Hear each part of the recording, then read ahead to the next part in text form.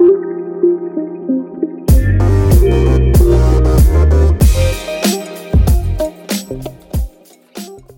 to Impact Marketer from Cloud Consulting. My name is Stephen Laddick, and I'm the Director of Growth here at Cloud. Today's conversation on Impact Marketer focuses on a business called Obega Beauty, a dropshipping company that sells support bras for women. In this episode, Ronnie, Kevin, and I touch on topics around whether or not dropshipping is dead and how to do it right. We also talk about what business owners need to know about testing ads and when to stop testing and start producing. We talk about the dangers of being a one-product company and not focusing on customer lifetime value in your business. We talk about why you can never just set it and forget it with ad spend or with your business in general. And finally, we talk about how Cloud approached scale and growth for this business and the lessons we learned from the engagement. But before we get started, a quick word from our sponsor. Cloud Consulting is the gold standard for e-commerce paid advertising. We help our clients scale and generate massive return through paid advertising platforms like Facebook and Instagram. For more information, visit cloudconsulting.com. Hey guys, welcome to the show. How you doing? Pretty good. All right. Doing great. Ronnie back in California. Kevin out of the closet somewhere. And I mean that in the best way. In the best way possible. I appreciate it, Stephen. Yeah, we are a supportive family here at Cloud. Our supportive family, absolutely, 100%. Yes. Gentlemen, today we're going to talk about a company called Obega Beauty. This is a client that we came on about 3 months ago. Just call it out. I mean, it's a drop shipping company, back pain health related product. Ronnie, why don't you give a little bit of background on it? Sure. So we had a company, Obega Beauty, come to us for some help. They had found a winning product through testing different products, and they needed help scaling to the next level. They were a team of 2 seasoned marketers that have been, doing paid ads for a number of years, and they just wanted really just, an arm to be like a marketing arm that they could delegate to and work on strategy with, and have, another part of their team kind of do the labor and manage the ads day to day. How do you feel, overall, is the drop shipping universe? I mean, that was huge 15 years ago, right? Huge 10 years ago. Is drop shipping still a thing? Do you have to really care? Like, what's the difference between somebody who's a really successful drop shipper and somebody who is going to fail at the end of the day? Sure. So drop shipping was a thing of the past, even if it wasn't as popular in the general domain. But this is also going to be here to stay. Actually, this mic I ordered from Dell, and they drop shipped it to me. It took 6 months to get here because of COVID, but companies have always been drop shipping, and they're going to continue to drop ship. I think the difference that makes a successful drop shipper, entrepreneur, whatever it is. At the end of the day, I think you're an entrepreneur if you get into this business and you start your own e-commerce brand. Is that realizing you are building a business and building a long-term asset. So that means reinvesting back into the business, maybe not taking out as much money, and really investing in the branding, the messaging, I think, and most importantly, the customer experience. And so, some dropshippers we've worked with, they've had like product issues and stuff like that. And yeah, at the end of the day, if you're not obsessed about the customer, then you're going to lose long-term. That's a great message, right? Yeah. To get to be customer focused, no matter what you're in, even if you're not creating the product, if you're just really the marketing front, you still gotta care about who you're selling to. Kevin, where were they at when they joined us? What did the universe look like? What kind of return were they getting? What kind of product were they shipping and stuff? Yeah. So where were they at when they pretty much met us? Not pretty much anywhere. They were either losing money or just having a 1x, so they were just breaking even, really. They were really spending money for no reason, just testing, and nothing seemed to work for them. And that's why they were seeking expert help. Now, I don't want to call myself an expert. Like, I know a thing about Facebook, but when we took over, they saw immediate results because they already spent a lot of money on the testing period, and I took all that data and I analyzed it. I saw what worked and what didn't. Made some small tweaks, and that's when their performance just took off. So what were kind of the key, fail points in their testing? Like I'd love to break that down just a little bit for 2 or 3 minutes. Like, I'm an entrepreneur. I found a product that I love, and I found a product that I think can really work in the market. what mistakes were they making in their testing that wouldn't allow them to determine either, hey, we're going to scale this, or here's where we need to pour the gas on, or that kind of thing? Where were the missing pieces? Yeah, that's a very interesting but also a very complex question. I feel like a lot of marketers that do by themselves, they go on YouTube, they search online of how to do Facebook marketing. If you go on YouTube and type that in, there's tons of videos on how to do it. And those don't really work because those are for the masses. And Facebook marketing isn't really for the masses. It's for people who know the algorithm, who knows what works and can apply it to any industry with small tweaks here and there. And what they were doing was they were basically like doing the step-by-step program that they probably saw online that another successful marketer did. But wherever that successful marketer did, couldn't really apply to them because they're such a niche product. You're selling bras for women that have back pain. Now, right. You have to get super targeted with that. And if you're targeting way too broad, you're either leaving money on the table or at the same time wasting money as well. Mm-hmm.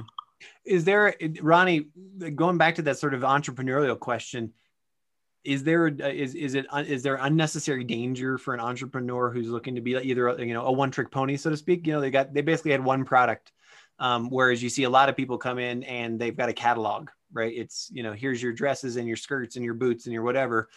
Talk to me about that. Yeah, so I think it always depends on a few things. One, entrepreneurial preference. Do you want to scale vertically and go deep on a business or horizontally?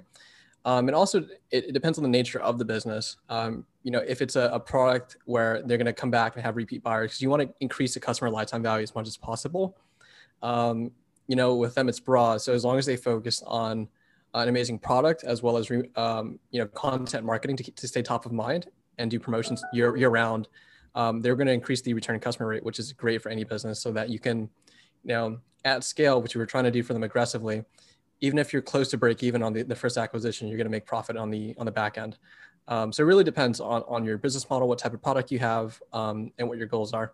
But I think it's always a great idea to be able to increase customer lifetime value either through a future sale of the same product, bundling, and or cross-selling another part of the product line, which we were kind of talking about with Omega as well. Okay, cool.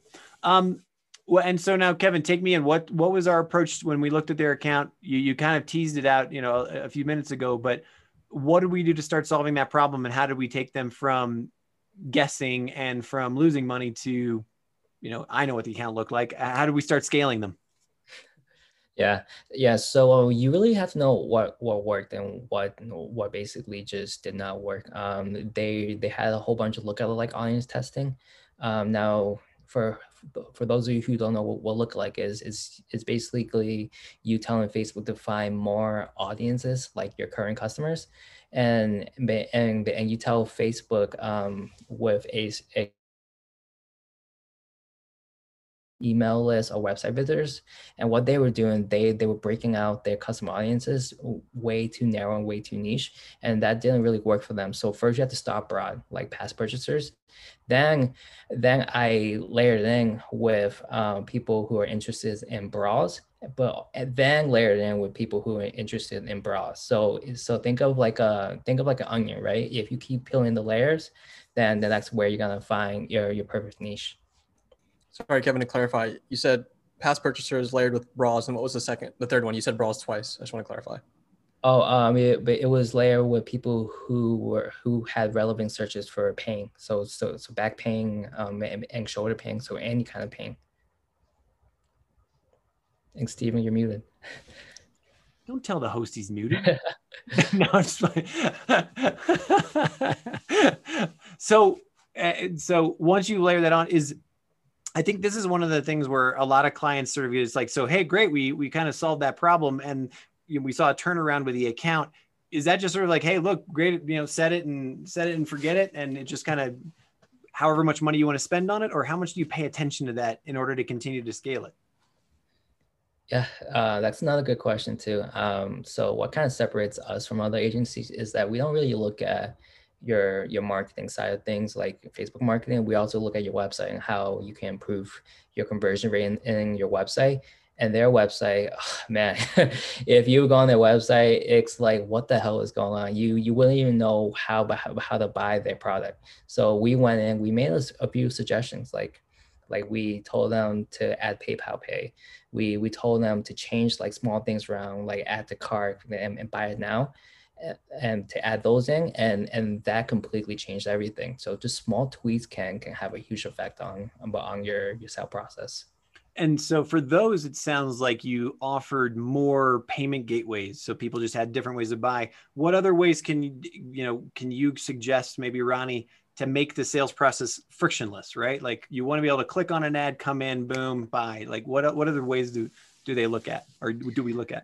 Yeah. So kind of building on to what Kevin said, you want to remove as many steps as possible. And of course, anything that we mentioned on this podcast are best practices, and they need to be tested. It's always going to vary by brand. And we can talk about split testing as well. But with them, they had a great landing page set up. They had 3 different bundles. I forgot the exact different bundles, but it was like 1 bra, 3 bra set as the best seller, and then a 5 bra set.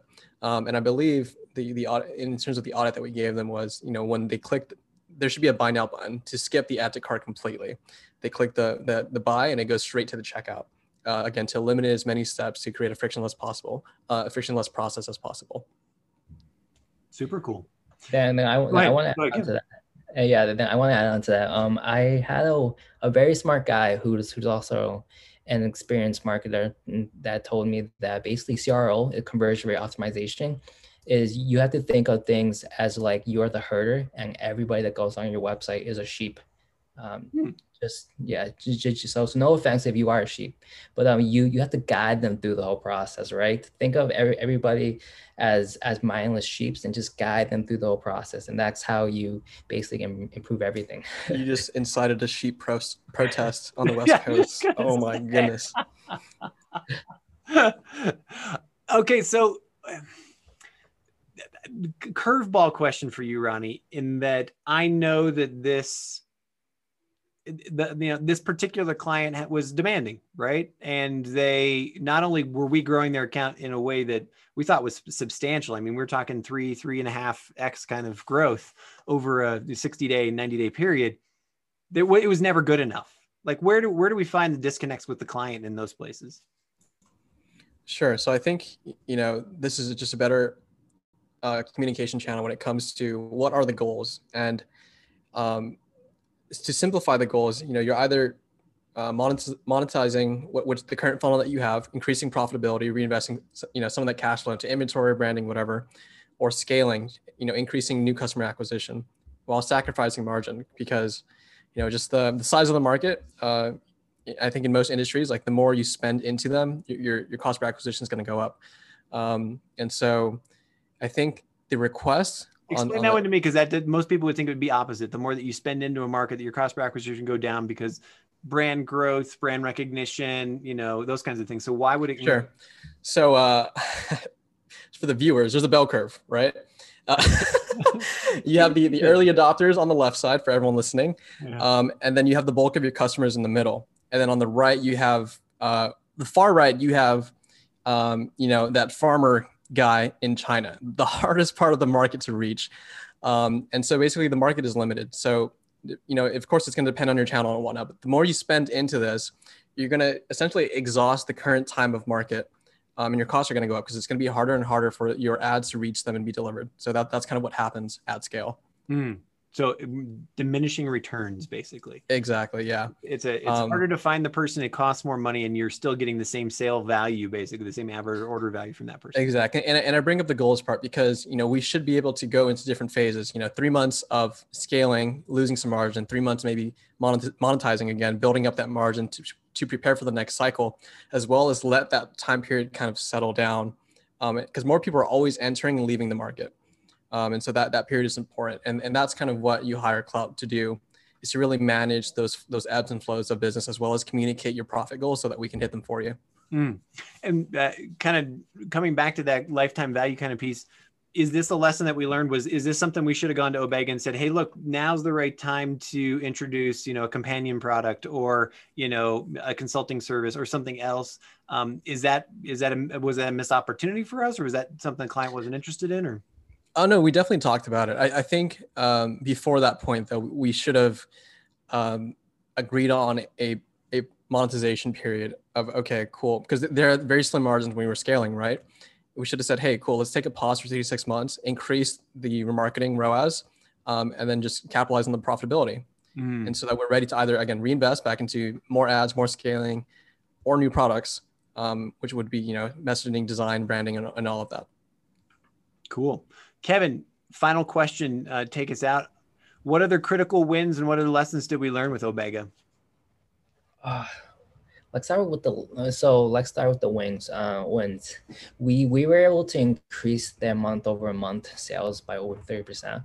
Now that might not sound by a lot, but we basically tripled their spend and we improved efficiencies by over 100%. So for example, they were at a 1x ROAS before us, and when we took them on, we tripled their spend and we ended with a 2x ROAS. So yep. Nice. And now with learnings, now I feel like this is kind of a common thing with our drop shippers. They want more yesterday, so they wanted to scale pretty quick. And for us, we know when it's the right time to scale and when it's not. So the learnings was that we just had to make sure that the client knew that it wasn't the right time to scale yet. We're the experts here. Just let us communicate when it's the right time. And if they were not willing to listen, then they should know the faults in that, basically. Super cool. Ronnie, hey, you want to take us out on any super, drops of wisdom real quick? Putting me on the spot there, buddy. I mean, you are the founder. Come on. Yeah, no, I'm kidding. Yes, I think I would love to just leave this episode with, again, if you can make decisions on a longer time horizon, 2, 5, 10, or as Shopify does, 100-year time horizons, you'll always win. And as long as you're, again, considering customer lifetime value and being customer centric, you'll always be able to spend more than your competitors and essentially outcompete all of them. So with that said, thank you very much, gentlemen. Close it out for today. We'll see you next time on Impact Marketer. Hey there. If you like what you heard in this episode, please do me the favor of giving us a like, because it really does help. And of course, you can always subscribe to Impact Marketer so you never miss an episode. And finally, more importantly, if you'd like to get the type of results that we talk about on this show, drop us a line at cloudconsulting.com and we'd love to help you. Thanks.